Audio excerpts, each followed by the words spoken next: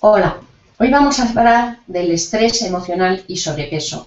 El sedentarismo y hecho de comer en exceso o inadecuadamente los alimentos son las causas más comunes de sobrepeso u obesidad, donde obviamente habrá que descartar patologías propias que podamos tener. No obstante, el estrés emocional, esa ansiedad desproporcionada e inoportuna, es uno de los estímulos más importantes que nos inducen a excedernos en la comida. El primitivo instinto de supervivencia y autorrecompensa reside básicamente en la comida.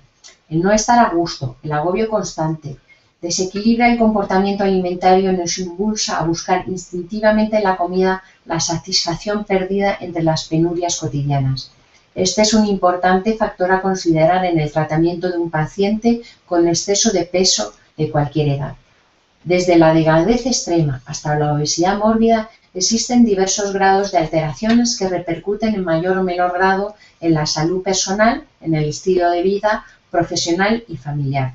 Por tanto, un hambre desmedida o ansia de picar incontrolada no debe ser motivo de desatención o menosprecio, pues esos desajustes de actitud portan a la larga una serie de consecuencias. Los pequeños excesos crónicos en la comida y bebida son más importantes que una hipernutrición accidental, pues producen de modo imperceptible un aumento progresivo de peso, el cual, de repente, un día tras otro, nos sorprende porque nos vemos gordos, no nos gustamos o nos encontramos con síntomas o padecimientos manifiestos.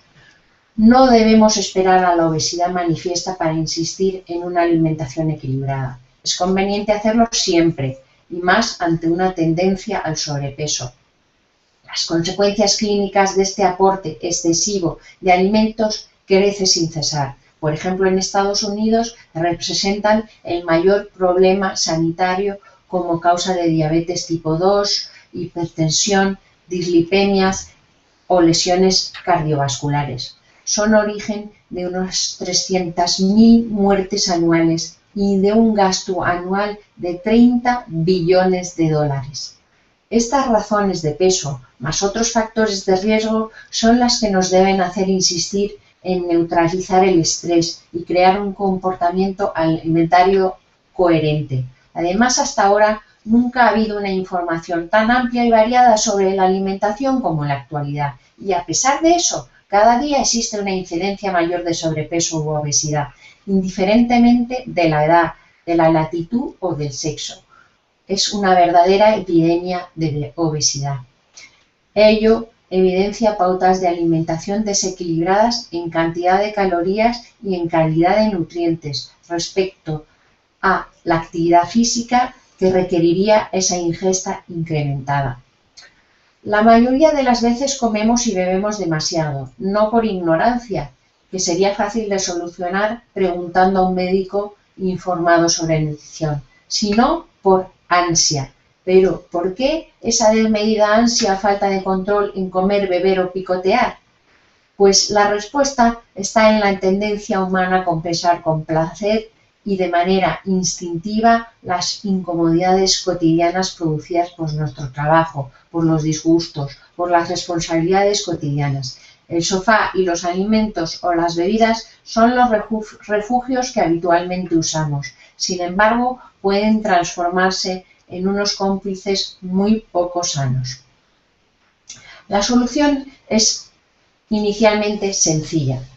Si fuese necesario, primero debemos beber agua antes de tener sed. Agua es el primer elemento de la lista. Beber todos los días agua, mucho agua, de 1,5 litros a 2 litros diarios. La huerta debe ser la base de una alimentación diaria moderna. Frutas y verduras, de hoja verde o no.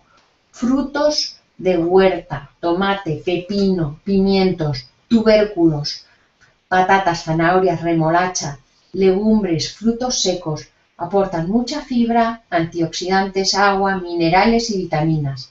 La vitamina C y la provitamina A solo se obtienen en cantidades apreciables a través de productos de la huerta. También debemos de corregir los excesos compensados con coherencia. Si comes mucho a la hora de la comida, haz una cena más ligera. Reduce los alimentos ricos en grasas animales, embutidos, quesos curados, patés, mantequillas, tocino. También debes de reducir las frituras, las patatas fritas y las margarinas. Reduce también los alimentos ricos en cereales refinados, el pan, el arroz, la pasta, la pastelería, la bollería, los azúcares y la miel. Incrementa en su lugar alimentos integrales y patatas. Aumenta el consumo de legumbres con poca grasa o aceites. Hay una cantidad de legumbres enorme, lentejas, guisantes, garbanzos, habichuelas, soja. Usa legumbres con poca grasa. Aumenta el consumo de pescado azul y blanco. Las conservas, la caballa, la melva, el atún, el bonito, las sardinas, el salmón, son alimentos, medicamentos por su gran contenido en aceites omega 3 y ácidos nucleicos. Controla los aceites vegetales. Son buenos, sobre todo el de oliva, pero de gran contenido calórico. No uses más de 2 cucharadas diarias. Mantén un consumo adecuado de carnes poco grasas, como el pollo, el pavo, la ternera o la vaca. También de jamones y lacones magros, huevos y lácteos frescos. Yogures naturales desnatados especialmente recomendados. Y además un paseo diario de 30 minutos tan ineludible como la buena alimentación. Mejor tras la comida. Si practicas deporte, mejor. Cuida el ánimo. Las distracciones sanas son tan importantes como el comer. No todo es trabajar. También el placer es muy importante para el ánimo. Reduce la ingesta de alcohol. La cerveza, el vino y los licores. Los refrescos están permitidos, los refrescos light. Y los helados. Lee las etiquetas de los alimentos con los contenidos en calorías y nutrientes, hidratos de carbono, proteínas, grasas, mejor las insaturadas, vitaminas y minerales, poca sal. Desechar los alimentos sin información adecuada. Es decir, una dieta equilibrada, 50% entre huerta y cereales, 25% de proteínas y 25% de grasas. Una media calórica de 1.500 a 2.500 kilocalorías diarias, según sexo y edad. Una actividad física diaria moderada, un estado emocional adecuado, son la base de un estilo para un desarrollo del cerebro adecuado y mantenimiento de las articulaciones más ágiles.